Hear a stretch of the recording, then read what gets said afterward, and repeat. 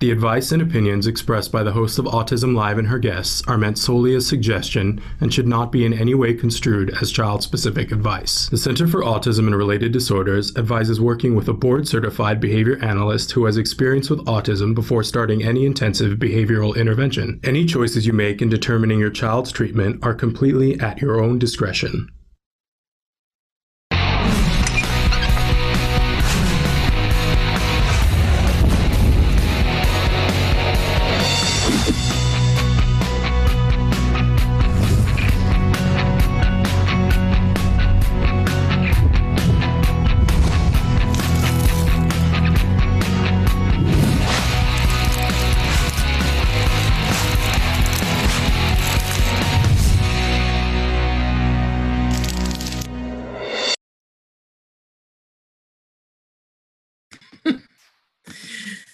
Good morning. I had everything off. Good morning and welcome to Autism Live. There's Evelyn Kung. I'm Shannon Penrod. We're coming to you live from my back room and from a place where Evelyn is and from a place where our producer Traven is. So excited to be here with you this morning. That's the first time that I ever just totally forgot to unmute myself and the show had already started. So apologies all the way around. Now, today is Wednesday, and on Wednesdays, whenever possible, we have Dr. Doreen Granpeesheh here to answer your questions, but sometimes we can't. And when that happens, we are very fortunate on some occasions that we have Evelyn Kung to answer your questions. And today is one of those red letter days. We always enjoy it when she's here. Evelyn is, besides being a wonderful person and someone who just delights in our children, she is truly an expert in the field of autism. And she has been the clinical director at CARD for many, many, many years. But she I should let you talk a little bit about this, Evelyn, but she has a wide breadth of experience. She's been doing this for how many years? Oh, almost 30. Almost 30 years, and has seen pretty much everything that there is to see, from very small babies up through people who are considered senior citizens. And she just has a way about her. And if you have a question, boy, she's one of the people that I run to and go, what about this? So I'm thrilled that she's here to answer you guys' questions. Now, I do have to give you the disclaimer that there is no expert in this field or any related field who could give individual specific advice in this particular format, because they've never laid eyes on the person. They don't have an opportunity to watch and see what's happening. So the things that she's going to be talking about, she's going to give you, you guys ask a question, please ask as specifically as possible what it is that you're looking for, because everything is a clue and a hint, right? And then she will give you information of a general nature, which should help you to ask more questions when you go to the experts who have eyes on the situation. So that's sort of the deal with this. And I want to point out too, that there are lots of different ways that you can have your question be answered and be read on the show. So let's go over some of them. I know over the weekend we had a Temple Grandin marathon, and I love it. So many people tuned out and enjoyed Temple Grandin. And a lot of you wrote in questions, and we banked some of them that are just specifically for Dr. Grandin the next time we have her on the show, which hopefully will be soon. And some of them are something that would require someone like a BCBA, like Evelyn, to answer. We've got some of those in today, but I also want to address that some of you were frustrated because you weren't getting your questions answered in real time. That was all recorded. We didn't have Temple Grandin. It was just a series, and I think you figured that out as you stayed watching, because we changed locations. Those were pre-recorded interviews. So, but there are ways that you can have your question be answered, and we do hang on to all the questions you guys send, even if we don't get to all of them. But I encourage you to be persistent. So Traven's going to show you some of the different ways that you can connect to us. I want to tell you about our homepage, which is autism-live.com. Lots of things to do there. Now, we have a chat button that's at the bottom of that page. Unfortunately, this morning that is not working. So I want to encourage you, don't go there today, but usually that's a really great way to get your question answered, because it's very immediate, and I have it here on an iPad right next to me, where I can see it and it's in my face. But it's not working this morning, so don't push that button today. I would encourage you today to be writing in on YouTube and Facebook, where we are live. We are also on Periscope and Twitter, but I think the better place to get the questions answered is on Facebook and YouTube. And we podcast to YouTube iTunes, Deezer, iHeartRadio, what else am I forgetting? Spotify, all of those places. But don't forget our homepage is autism-live.com. But I hope that you will ask your question in whatever way you can. Don't forget, you can also write directly to me, s.penrod@autism-live.com. I know when you watch the show, you can see that there are so many questions coming from so many different ways, and we don't ever get to all of them anymore, and that's a bummer. It used to be that we could, but we just don't ever get to all of them anymore. But I do bank them and try to squeeze them in at another time. But it really helps. If you have a question, be persistent and write in. And I really do notice, I go, oh, this person has asked this question twice. They get moved to the top of the list, right? So I encourage you, be persistent. So Evelyn, we're so thrilled that you're here with us this morning. We so enjoy you and having the time to spend with you. You doing okay during this isolation, the great isolation? We're all good. Good, I'm glad.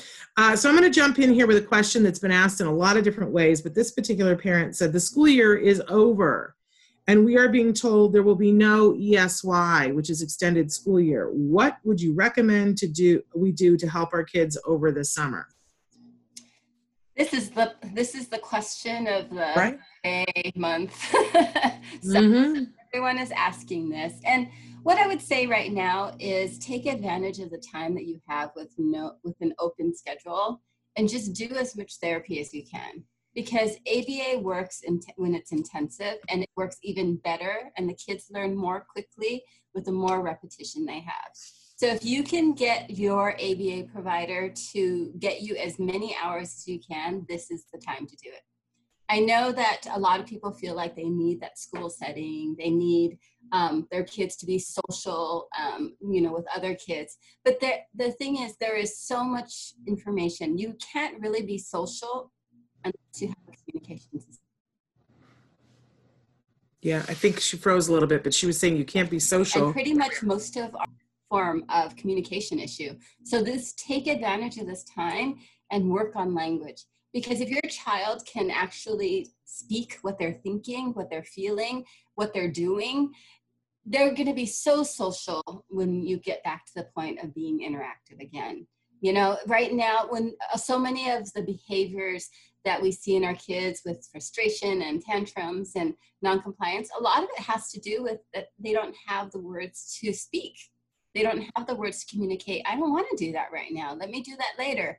And a neurotypical kid is sitting there questioning everything. They don't need to tantrum. They don't need to scream. They don't need to engage in any of those problem behaviors to get their point across. And our kids usually aren't really good about communicating what they're thinking, what they're feeling, what they're wanting. So take advantage of the summer and get some therapy and just work on communication. And once that communication is fluid, not that they know how to do it, but that they do it easily. That's the key. They have to do it easily without thinking, because once they hit that social setting, there's 1,000 other types of stimuli coming at them. So the language has to be at the very top and the easiest to grab and use. If it's still something they have to think about and they have to find it, all of those things in the social setting are actually a distraction, and it's harder to find those words. So use your summer, get some of the information in there, get the language in there, get the fluency built up so that they don't have to think about talking. And then when they go back to that social setting, they're just going to be great. I love it. I love it. I've been saying for weeks here, Evelyn, when there's a bunch of things you can't do in a given time, try to do all the things that you can only do then. I learned that having a baby, because everybody would say to me, when the baby is napping, you nap.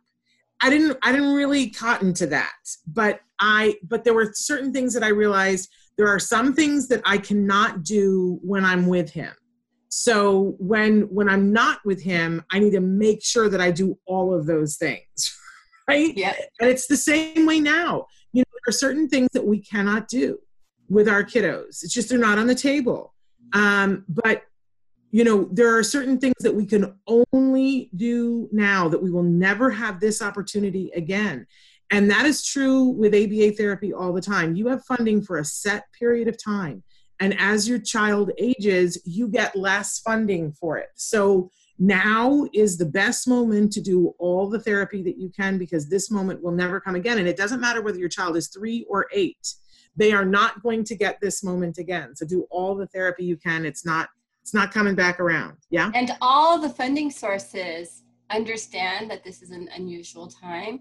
So they're actually being more open about when people are making requests for more hours. Yeah. Yeah. Take advantage, y'all. Get on this train. And they are actually. Well, I'm sorry. I think you stuck for a second. Go ahead. Say what you were saying. Oh, no. I was just saying that all the funding sources right now understand this need. So if you don't have enough hours, go and ask for more. They might give it to you right now because they're the most open I've seen them. Yes, I absolutely, we're loving the funding sources right now. Hey, I'm saying hi to Bonnie and I'm saying hi to Nina, who have written in and said good morning and hi. Next question, very, very appropriate for this. Parent writes in and says, my 15-year-old hyperventilates whenever we put a mask on him. I'm worried this will become regular panic attacks. Should we keep trying or wait? You know, right now, because of the pandemic, it's a need. You have to put a mask on him. But it doesn't have to turn into a panic attack, okay? It really doesn't. It's like with everything else that we do. As long as he has exposure and he has time to acclimate, it becomes easier. So just take that time, work with your BCBA, and really work on practicing wearing that mask. Wear it 1 minute, 2 minutes, 3 minutes, and have reinforcers for when he's wearing it. Let him play games on, you know, whatever device he loves, or book or game, like whatever it is, only when he's wearing the mask, and he can't access that game or toy any other time. If you start doing this, he'll start adjusting to that mask. And then one of the things that, you know, I've learned, because when I wear the mask, I always recognize when it's uncomfortable. So like I've been trying to walk every night, and some nights my mask fits perfectly and it doesn't bother me. And there's other nights where there's just something about it. And so allow him to adjust. If he's out wearing it and he's been wearing it for a good amount of time and he wants to take it out, find a safe place, have him pull it down, give him, you know, some time with it, and then put it back on and then go your merry way. You know, just, he needs the time to adjust. For 15 years, he hasn't had to wear it. Yeah. But he doesn't understand the background of the need. You know, for us, it's hard for us to wear, but we understand the need, and then it's easier. And for him, he doesn't understand that. So he's basically, you have to give that extra reinforcer for him, because he doesn't have the understanding of why now suddenly every time he goes out, he has to wear it. You know, and you're basically providing the reason as maybe it's like, hey, this is a time that you get access to something. And that's okay for now. You know, in the future, you might want to explain it more if he's able to understand. But for now, you need him to wear it now to be safe, and you want your family to be safe. I appreciate how much credit you give, because, you know, there are a lot of people, adults, that are typically developing who don't understand why they have to wear masks and feel that they should be excluded. So I love that you're giving everybody the benefit of the doubt. But the truth of the matter is, it's uncomfortable. It's not what we're used to. It's a change. It's different. And, you know, random, you know, people walking around who don't have sensory issues are having a hard time with it. But I like to look at our first responders and, you know, what they say, and what, you know, when they started to wear a mask, they went through a transition period, what felt funny. And now they all say across the board, I forget that I have it on. And we've seen that, you know, like those pictures that they have of the scars that people are getting from, you know, because they're wearing them so tight.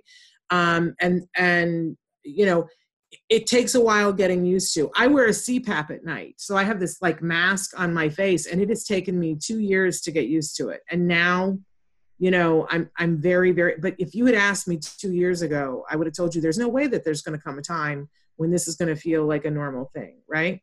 So I think that, you know, patience and rewards, and you have said before with us to another parent about, you know, having them be a part of picking which mask. There's a good friend of mine who's on the spectrum, Alex Plank, who's the creator of wrongplanet.net, which I encourage you, if you have teenagers, check that site out. But Alex has not been able to have one of the, the little masks or one of the things that hooks over his ears. It's just not comfortable for him. So a friend who knows about these things got him one of the like intense gas masks that has the N94 replaceable canisters on the side. And it goes just underneath his glasses. It's rubber. It's meant for hunters. It's like this serious business thing. He loves it, like it's his favorite thing to wear, and he wears it out, and it attracts a great deal of attention because people go, dude, that's hardcore. But he kind of likes the attention. It's a color that he likes. And he says, the seal of it is just so much more comfortable, and it's meant to be very breathable for people who are exercising and hunting. So he's just infinitely happier. And it cost him like $15. Now that was back before things were crazy. I'm sure that it's $105 now, but if that were the thing that your kid said that I would wear and that they would feel more comfortable, I think we would all agree that a little bit more money, if you have it, is worth it for safety today. And remember the sensory aspect. So many of our kids have that sensory aspect. So if there is something that your child likes to put near their face, make that be the hint. There you go. You go. And make a mask out of that fabric or that, that texture. And he probably will love it, but you're using it as a clue to what he likes near his face. There you go. Hey, saying good afternoon to Mia. Mia, we're so glad that you're here with us. Okay. We've had this question in a bunch of different formats, but my 11-year-old is way too happy with the shutdown. While this has been a blessing, I guess because they haven't, had a problem with it, they say I'm worried about how to get him back outside when it's time. Should I be working on this now, and how? And let me just say, I'm right there with this 11-year-old. I run a little agoraphobic, and I have said to everyone at work, I'm fine with this, but good luck getting me back out of my house later on. You're gonna have to line up the therapists to get me back out. And some of our kids are just happier. They're like, woohoo. I don't have to be social. I don't have to go out. I don't have to be drug around by mom to do errands. I don't have to go to things that I don't want to do. I'm happy to stay home. What do we do? This has actually been my concern there's so many families who were receiving a lot of ABA services prior to COVID. And there's, understandably, they've chosen not to have therapy. And we've actually had a surge of kids who are doing really well in therapy where the parents are telling me, maybe we don't need therapy anymore because he's doing so well at home. And I had to come back around and say, look, this quarantine is actually reinforcing a lot of the rigidity that is ASD. So because he's happier being with his family doesn't mean that going out is going to be an easy task. And we've seen it across kids now where even like the type of food they're eating, they're just going down that rigidity path of really closing in on all levels of what they're doing. So what we've been talking to families about is, you have to know your area and what you're comfortable with in terms of safety and taking him out. Okay. You really have to understand that. We just talked about masks. Is he willing to wear a mask? He needs to be willing to wear a mask. And earlier in COVID, when people couldn't find masks, I remember seeing like an adult wearing a Buzz Lightyear helmet. Mm-hmm. If they're not wearing masks and they're fine wearing a helmet, let them do it. But, if you're okay going out, this would be the time to take him out. And you can just start slowly. Don't go and start doing everything, 10 things in a row on errands, but take him for one thing, make it short, make it a little longer next time. Maybe take him to see someone that he really loves. I love seeing some of our families have actually videotaped the kids going and seeing grandma and grandpa, like different people, and how happy the kids are to finally be able to see people that they love seeing or going to their houses and things.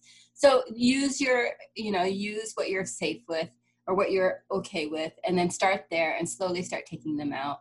Make sure you're going to want to look at your routine at home. Routines really help our kids, but we've been here a long time. So some of those routines you need to start adjusting every day because our kids are too into the routine that is there. So, you can if you have an activity schedule that you're working on, you can make it more general. So not labeling it like from 10 to 11, we're doing this activity. It can be, Oh, and she froze right at the we're good doing part. an activity and we'll find out what that, but just change it, move it, just really work on anything that is the exact same. You need to start changing it around. Even the food. We've a lot of our kids, because it's just easy to just cook what they like and not have to deal with the fuss. You need to start making food that is a little bit different, on their plate every day, so that they can keep the range of eating that they used to have, so they're not narrowing on their own.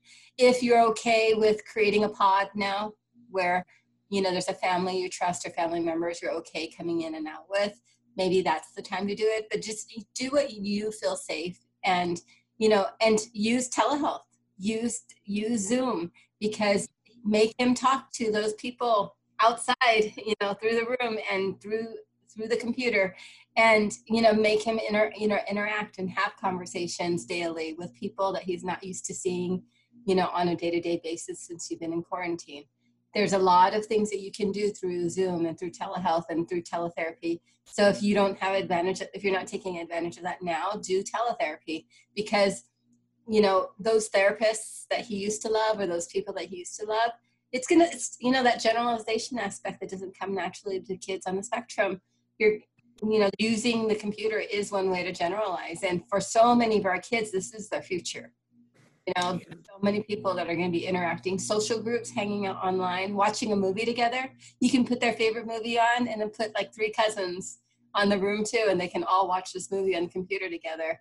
And anything that you can to make things a little bit different, to make them interactive, you're going to want to do it. Okay.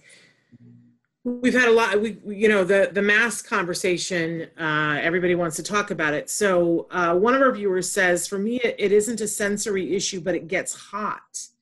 And I know I struggle with that too. One of the things that I've been doing is putting some, they have those little things that you can order that they're bandanas, but they've got water beads in them, and you soak them and you put it around your neck.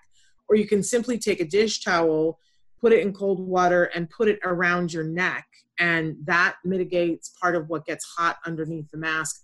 I don't understand the math of it, but I do know that when you're keeping the veins around your neck cold, it helps keep everything else, not cold, but cool. It keeps everything else. But it is hard, right, Ev? Because it's, there are different, and I do think that that's part of a sensory issue, is that it's feeling hot. So many of our kids aren't good at identifying their own physical states. They don't understand. They don't know how to tell people, hey, it's hot. So if you have a neurotypical kid and it gets hot, they're able to say, hey, Mom, can I remove this for a little bit because I'm hot? Parents will say, like, yeah, take it off for a little bit. But when we start going again, you need to put it. Yeah. Another person says, my grandson is autistic and nonverbal. And our kids don't know how to communicate that information. So, yeah. So, I mean, just give them time away from it too. If they're hot, use this time to teach them, to tell you it's really hot over here. Okay, thanks. I'm sorry, and I interrupted you because we're cycling a little bit. But another person wrote in and said, my grandson is autistic and nonverbal. He has sensory issues. He cannot wear a mask. He will be 4 in a few days. I guess he may have to be homeschooled if children have to wear masks all day in school. And she says, ABA services have been canceled, of course, but it's a difficult situation for all. There's so many things in there that I want to talk about, because first of all, it may be that he can't wear the mask today, but he's about to be 4, which means that in 6 months, he might, you could work up to it. And I want Evelyn to talk to you about that. But I also want to talk about this. ABA services have been canceled, of course. There's nothing, of course, about that. And I'm going to let Evelyn talk to you about that. And everybody hang on to your magic carpet, because she's going to take you someplace. So here we go. I mean, there's, Shannon, you could have this conversation, but really, ABA services should not be canceled. They should. It's an essential service. It's an essential service. Your child, it's a medically necessary service. Mm-hmm. You have to think, for every moment that your grandchild is not getting services, they're falling behind. And you do not want that to be there. And I don't want parents to feel bad about it, to feel guilty about it. Just do it. They just need to get their services. If their current ABA provider isn't taking anybody, other ABA agencies are. And really, whether it's through in-person or through telehealth, they need some type of ABA therapy to get going, because you want to use this time. Even though this time is weird, it's kind of been good for a lot of our kids because it's really focused. There's not a lot of distraction where you're going out of the house to do 10,000 things going on with your family. They have to deal with who's there in front of us. And that's dealing is learning how to communicate, learning how to be interactive, not insisting on their own way.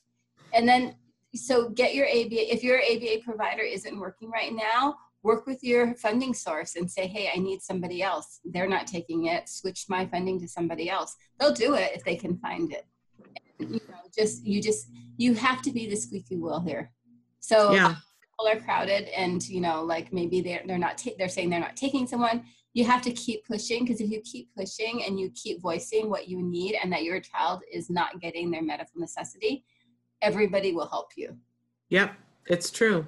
You And have I to want push to, them. a lot of ABA providers have continued to serve their clients during this great isolation. CARD has continued services and offered two different models for people that they could either do in-home, where they would have one therapist, or in some cases 2 therapists that were just assigned to that family who would just come to their home. And so everybody stayed safe and they, washed their hands like crazy people. But we continued to see families do in-home therapy. And then for other families, they did telehealth therapy.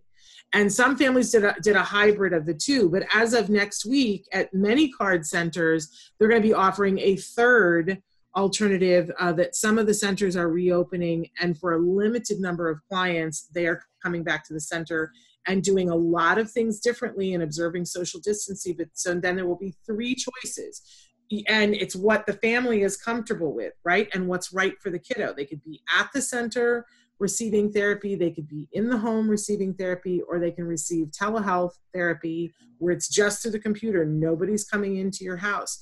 And we've seen kids benefiting and doing really well with the 2. We already know that they do well in the center. So, and you can do a mixture of the 3. So that's what CARD is doing.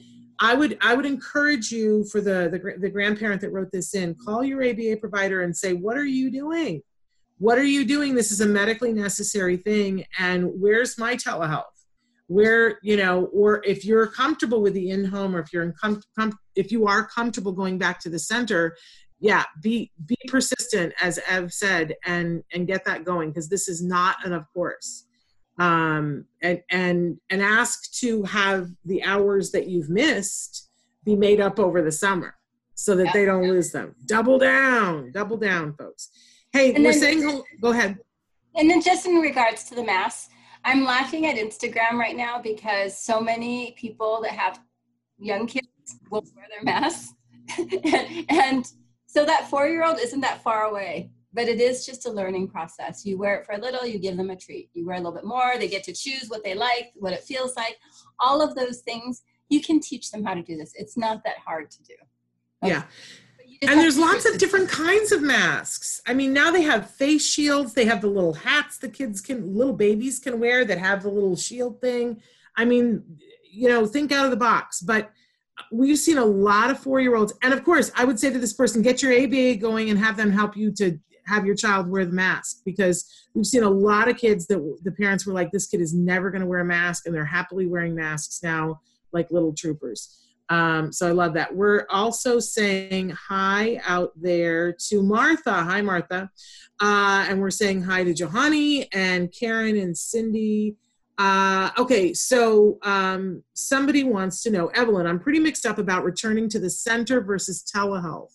I feel I have learned so much more from being in his sessions. Yes. Isn't that a wonderful, many parents have said this. They're like, I would never have chosen this, but now that I'm doing telehealth and I'm in their sessions, I've learned so much more and my relationship with my kid is better. I love it. It's my favorite thing. But they want to know, how can I keep more connected with treatment plans? I'm hugging you because you're the kind of parent I want to hang out with. Yeah. Yes.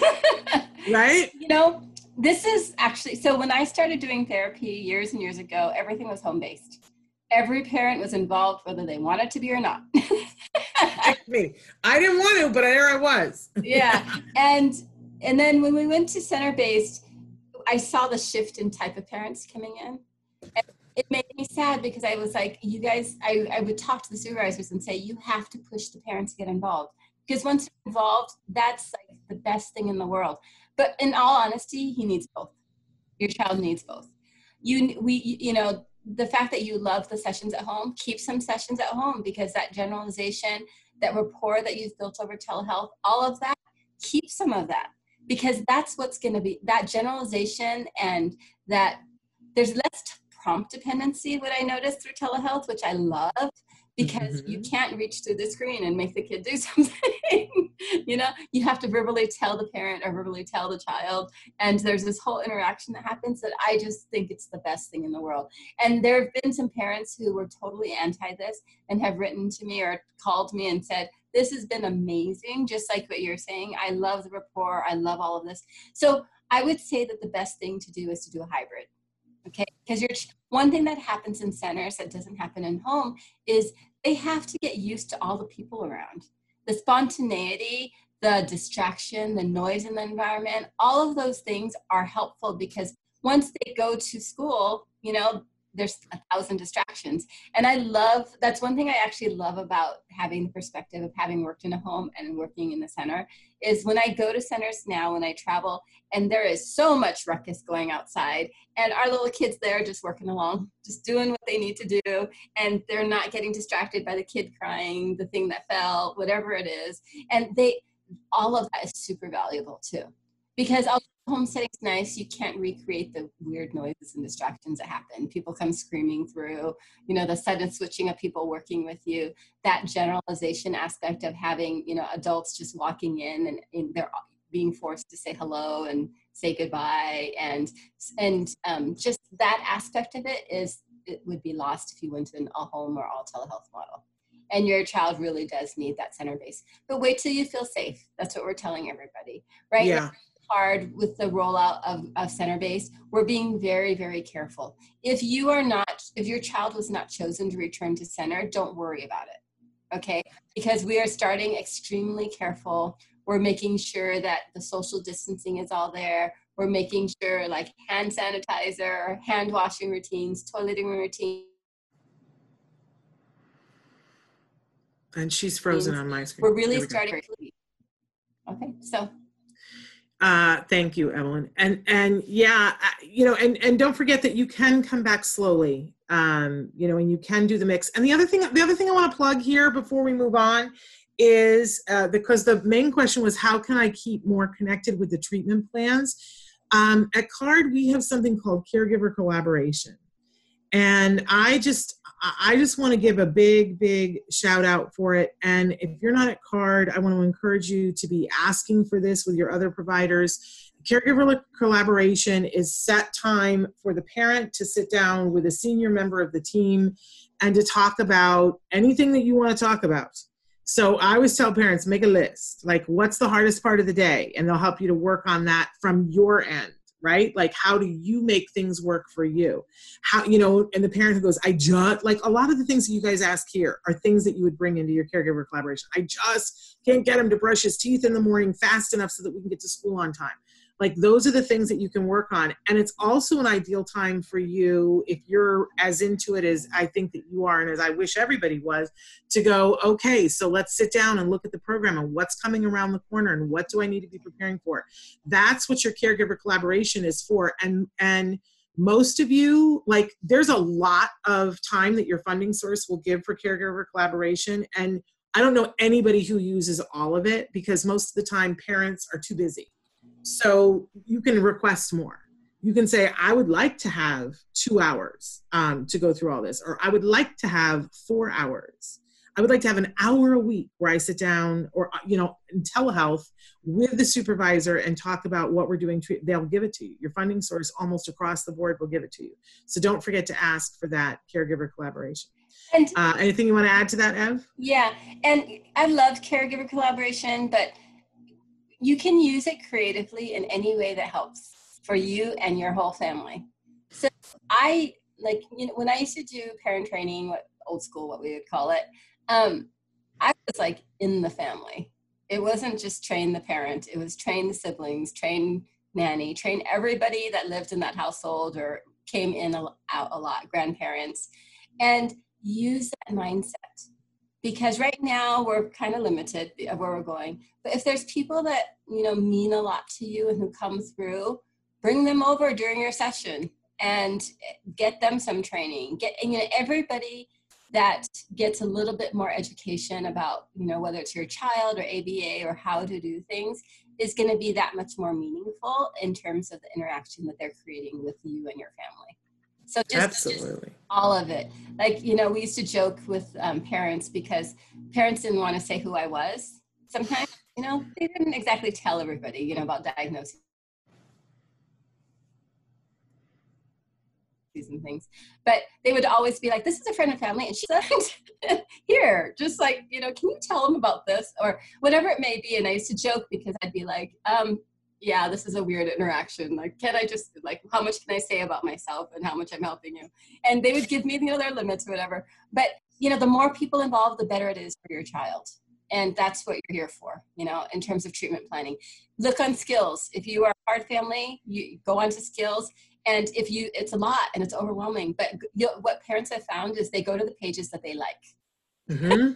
And you can ignore everything else, because there's a lot of information in there and it can be overwhelming. But talk to your BCBA and say, like, okay, this is what I want to know. What's the best way to do this? You know, and they will tell you. There's, like, in Skills, there's a report on just all the notes that people have taken. And a lot of families just like that. You can go in, put in the dates that you want, the date range, and I'm only looking at the notes that people are writing, and it tells me a lot. You know, so there's just different things depending on what you're interested in, what your kid's working on. It might change, but definitely reach out to your BCBA. And I just want to say, for those of you who are watching, Skills, it's skillsforautism.com, and all CARD families have a free account with Skills, but any family could have an account with Skills. It is a subscription. They are giving 10% off if you call right now and say that you watched on Autism Live. But it is a great thing. I always say it's like a mall. Like, you're never going to go to a mall and go into every single store. But you go to the mall knowing that there's something that you want to get. And if along the way you see another store that you happen to walk into and then that becomes your new favorite store, great. But don't think that you can go to every store in the mall. Like Disneyland, you're not going to go on every ride.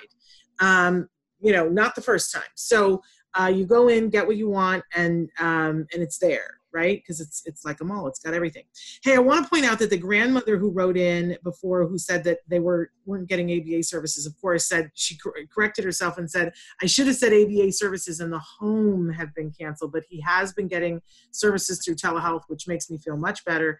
But I would push them. A lot of ABA provider, you know, CARD has been doing it in the home, and see if they're not doing it now, they will be starting it soon. So he is getting services every day, just not one-to-one, in the home only, and I feel much better about that. Hey, we're saying hi to Cindy, and we're saying hi to Alana. Alana Gershlovitz is watching, and she says Evelyn is the best. We all agree with her, but Alana, I would argue that you're the best too. So there we go. We have a battle going on. Hey, Cindy wants to know, my son is 5 years old, an ASD twin. He's been more anxious and has been mouthing, biting much more. I've gotten the chew toys, and he spent, like she says, he spent like them and has been biting random things, mostly plastic. Any tips for Cindy? Oh, Evelyn's frozen. Oh, no, you were frozen. Okay. Okay. Back. There's a lot of anxiety right now, definitely across the board. So any type of warning to activity changes, to what's coming next, you want to give those warnings to your child. And it might be, depending on the age and the ability of communication, it might be in the form of pictures or videos, instead of like, hey, this is what we're doing next, and you show them a picture of what you did yesterday, you know, or like even for upcoming bath time, you can video a little bit about their bath and saying, this is what we're doing next, and just showing them a little bit about your bath. I mean, that's the amazing part of technology, is you can prime kids and warn them in much more meaningful ways than ever before. The other thing is, in terms of biting, I actually have a very specific, bent towards, I don't like chewies at all. And if the kid's gonna chew, I want them eating food, because most of our kids actually have some kind of eating issue too. So I actually redirect all chewies into food form. And, like anything that's a gummy, you can put in the refrigerator. When it gets cold, it gets really hard. And you can have them chew that gummy fruit or whatever it is, that dried fruit. If your kid doesn't eat protein, I'm almost immediately sticking some kind of like turkey jerky or something in front of you, so that your kid can gnaw on that jerky and just get that stimulation through there. Because I'm a firm believer that if your child doesn't chew, it's very difficult to talk. And so many of our kids, when I ask parents, like, does your kid chew when they eat? They say yes. I said, no, go back and look. And they'll come back and say, oh, they don't chew. They just kind of smack and then they swallow. And I always say, let's teach this child how to chew. Work with that speech therapist, figure out, and that OT, figure out what areas of the mouth they're not using. You probably already know when you're trying to brush their teeth. They jump back from, and what, it's okay. It's like nothing's there. And you probably know about the sensitivities in their mouth already, so that you can work with that OT and that speech person to figure out what are things that I can use to address this, and how can I get this going. And the thing is, it might be an anxiety reaction, but a lot of times what I've realized with the chewing is it's also a reaction to something that's changed. Maybe some food item has changed, or some activity that they used to do. Maybe it could just be talking less, and so then now they're using their mouths to engage in other ways. And there is a developmental aspect to this too. Like when families come in and the kids are young, I'll say, did they ever go through that period of time where they're putting everything in their mouth to figure out what things are, discovery periods? And if they did, but now they're doing it again, I'm going to treat it more like a behavioral or sensory issue. But let's say they never did that. I'm going to let them do it on a safe way, but then try to move them towards the next stages. You can figure out things by interacting with them, using your hands, touching them, that are learning about sensations and wet and all of the, whatever the sensations are, that you can start teaching them in other ways on that sensory development aspect. I start teaching that. And usually when that happens, they don't stay very long in that developmental stage of mouthing, because it's not safe. And then there's sometimes kids just mouth because they have nothing else to do. And if that's gonna be it, then you need to be enriching their environment. That means therapy. That means giving them new things to focus on, new things to be aware of, new things to learn how to do. And a lot of times, just by giving them more information that meets their criteria of whether it's the sensory or whether it's just learning more and being more active and discovering other things, their attention will go away from all of the other types of activity too. So just like a lot of our kids right now, I mean, boredom is bad, but for our kids that don't know how to structure themselves, this time, if you're home and you don't have a routine for them and you don't have a structured kind of day for them, life is really, really hard without that routine. Yesterday I was talking to Shannon. I said, for me on the weekends, I want that lazy wake up. It's just exhausting to wake up every day. But for our kids on the spectrum, they need to wake up and know that there's something to do right away. Because if you let them slowly engage into the day, chances are they're not engaging with people, and they're usually engaging in some type of stereotypy because they don't know what else to do.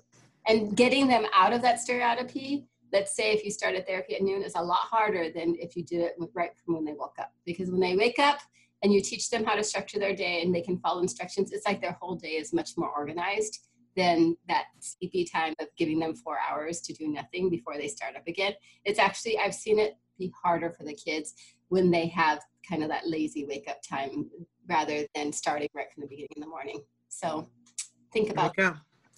Hey, we're saying hi to Steve and the mom who said that she was learning so much from telehealth. She said, I felt like I was on top of things, but man, has it been awesome.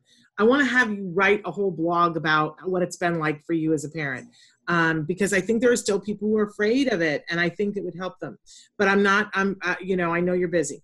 Okay, somebody else who said they're uplifted, and they said, thank you so much for doing these. But one of the parent writes in and says, excellent, your lectures are, but would you please help me to guide so that my child trains to go to the bathroom? He has severe autism and he is 17 years old. Oh, so hard. Yeah. 17 years of a habit is really hard to break. Okay, so. But not impossible. Not impossible. I've done a 40-year-old. There you go. There you go. It took a lot of work. I mean, it's a lot of work though, because when they're little and you're toilet training them, you can pick them up and move them. When they're 17, you can't. But better to do it at 17 than 25, right? Better to do it at 17 than 25, right? Oh, definitely. So now is the time. Now is the time, because you just have to think any habit that goes longer is really hard to break. The more years involved. Plus, which we're all stuck at home. We're all stuck at home right now. So now is the ideal time to be working on this. And honestly, so there's a lot of different, depending on who's there, you're going to need somebody who's going to physically be able to block him. Like because he's going to try running out of the bathroom and all these other things. So you do need people who are going to really help. And whenever I'm toilet training an adult, I'm always saying, how many uncles can I bring over? You know, because they need to be around, because they need to force him, like, no, you can't come out of here until you go in that bathroom. Like, you just have to do this. But before you even get there, the main component before any toilet training for any child, any age, is they have to be compliant. That means when you tell them sit down, stand up, whatever it is, that they generally do it. But they also know that when they do it, there is some reward for it for them at the end of it. Because then if they know that they follow your instruction, there is going to be something good that comes from it. At the beginning, it might be some reinforcer that is like you're handing him, like, here, you can play a certain game if you're doing this. But sometimes it's just giving them a type of food that they want, you know, whatever it may be. But at some point, though, you have to have compliance where they're going to do what you say. So what I tell people is, like, really work on compliance for a good 3 months. And, you know, it might not take 3 months, but if you really just work on just basic compliance skills to do just the easy things in life, once you get compliance and he knows, if I do this, there's going to be something in it for me, you can do toilet training then. Because everything that you've asked of him, there is always a reason. There's a benefit. There's something good that comes out of it. So as long as he knows that, now that you're asking him for toilet training, you can do it. And you start slow. You also have to rule out any biomedical issues. If your child has a ton of diarrhea or GI issues, you're going to need to address that first. Because no matter how compliant they are, no matter how what routine you put in for toilet training, if your child has no control over their bowels or their bathroom, just their GI tract, it's very hard because there's no control. So go see those doctors, figure out like what foods is making, them biomedically, what is actually messing up their GI system. Figure that out so that the child can actually have some control. Because I know in so much of our ASD population, there are biomedical issues around their GI tract. And if your child just suddenly has diarrhea, you have no control. And your child has no control, no matter how much you're doing toilet training. So make sure all that's addressed. But just really go through and rule out the biomedical.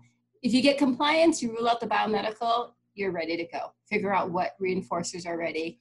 Start taking things away that you're going to reserve just the highest for the toilet training. Use the Azrin and Fox, method. It works. Just for a 17-year-old, it just takes longer. You're party for a few days. It might be a month or 2 or 3 of doing this. Not in that extreme. But still, don't give up. Because he's had 17 years to have this habit of not using the toilet. Yeah. You can give more time to counter it. And so many people have been writing in the last couple of weeks with all kinds of questions about potty training. And we just keep saying Azrin and Fox, Azrin and Fox, Azrin and Fox. I want to make sure you guys know how to spell it, Azrin and Foxx. And it is the proven method of toilet training that has worked across the board for, I mean, like, how many experts have we had on in 10 years? And I always ask them, is there anybody that you've not been able to get potty trained? The answer is no. It just takes longer amounts of time with some people than with others. But it works. It absolutely works. You can Google it. We've got a show planned coming up in the next couple of weeks where we're just going to devote the time to Fox and Azrin and toilet training and what you do and what you don't do. But you can Google it today. There are books on it, and it's pretty, regimented, but you have to follow it. And it means that for at least a period of time, you have to, like, not be going on a trip, now. Like there's no better time than now. Always at the end of the hour, everybody writes in with the best questions. I'm going to try to get through as many of these as I can. So there was one about meltdowns. What do you do when your son has a meltdown and yells for a very long time, Evelyn?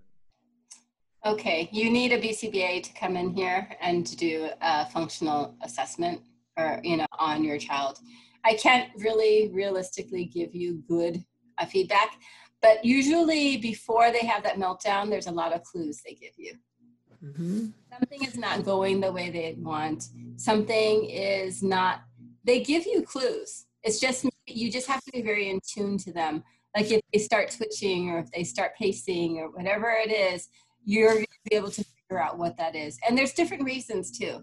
We have functional behavior. Sometimes it's for attention. If I yell and scream, everybody comes and runs to me, and that's great and awesome. And so now I know that every time I want people to come near me, I just have to scream and yell and have a meltdown.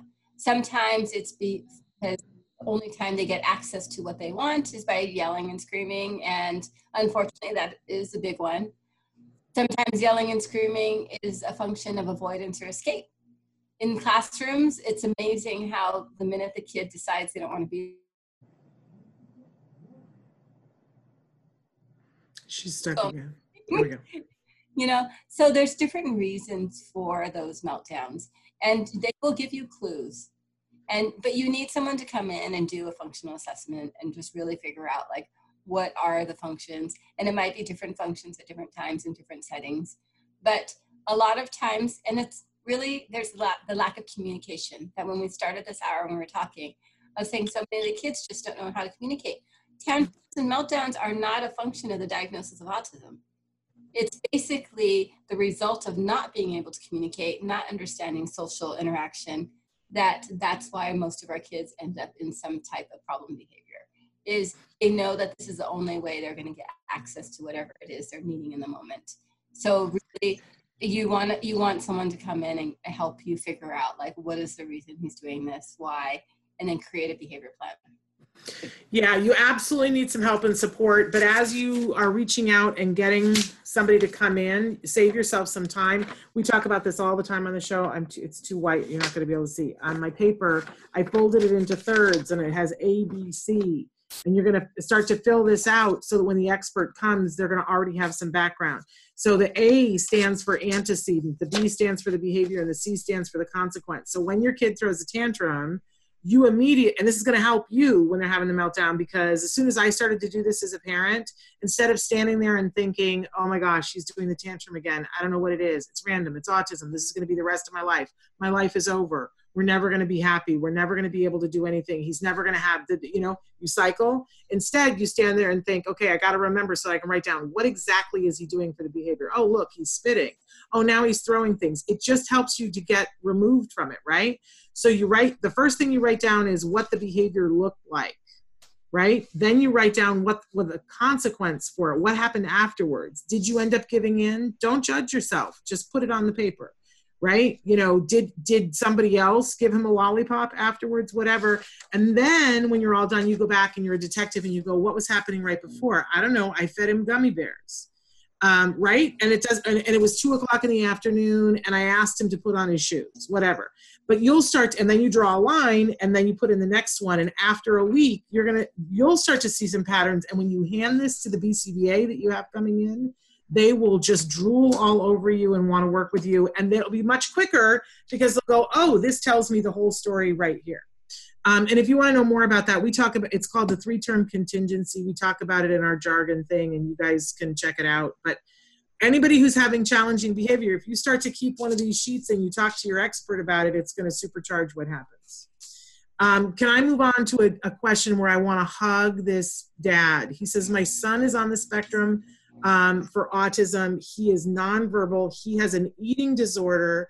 He takes off his diaper and plays with and eats his poo. It's so frustrating for us as 25-year-old parents. Thank you for your time. I am hugging you. You're going to be awesome. This is, you know, what a great, great dad that's here and writing in and asking this question. 25 years old, lean in, because we got you. Evelyn, what can we do for this young man? Okay, so you blanked out on part of that. No. Okay, so the son is on the spectrum for autism. He's nonverbal. He has an eating disorder, and he takes off his diaper and plays with and eats his poo. And it's very frustrating for this couple. They're 25 years old, trying to be good parents, and they want to know what they should do.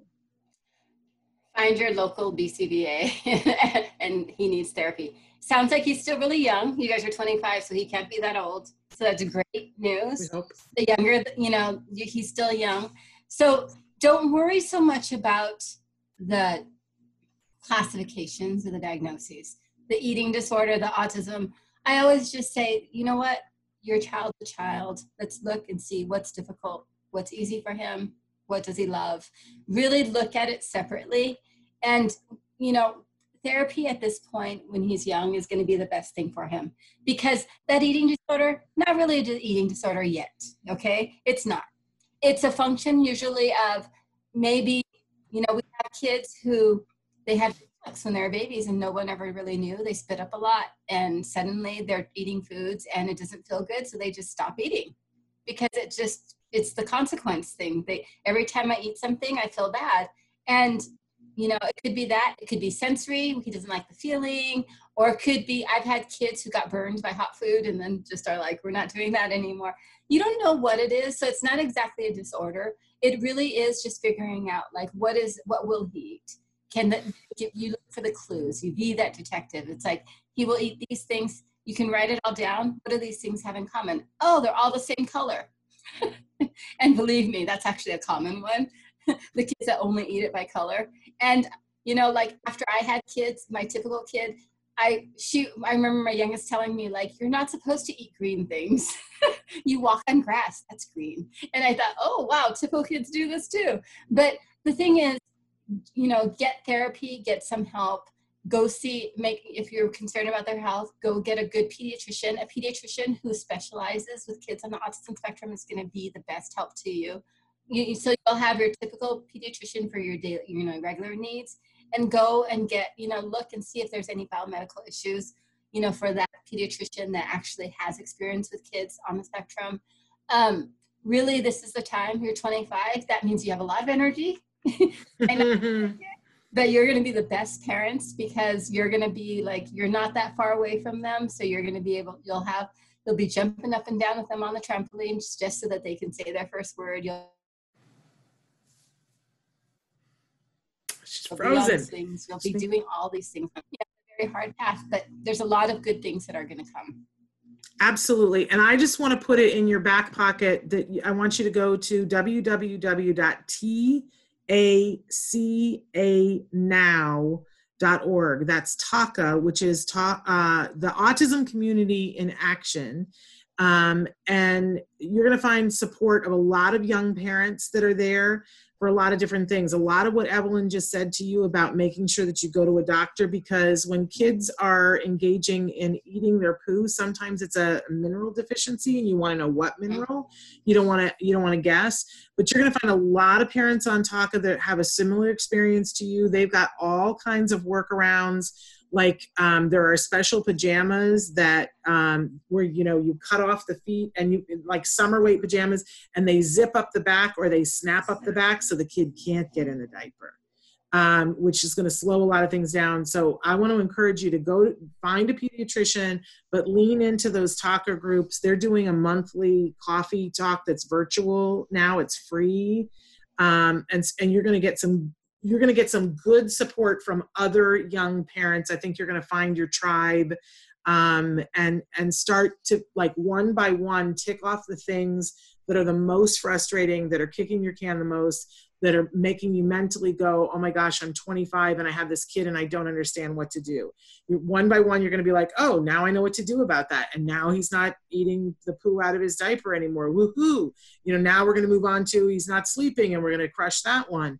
And, by the time you're 30 and he's older, it's going to be, you're going to be like, look at how great I am. Right? Yeah. And you're going to be like, look at how great my kid is.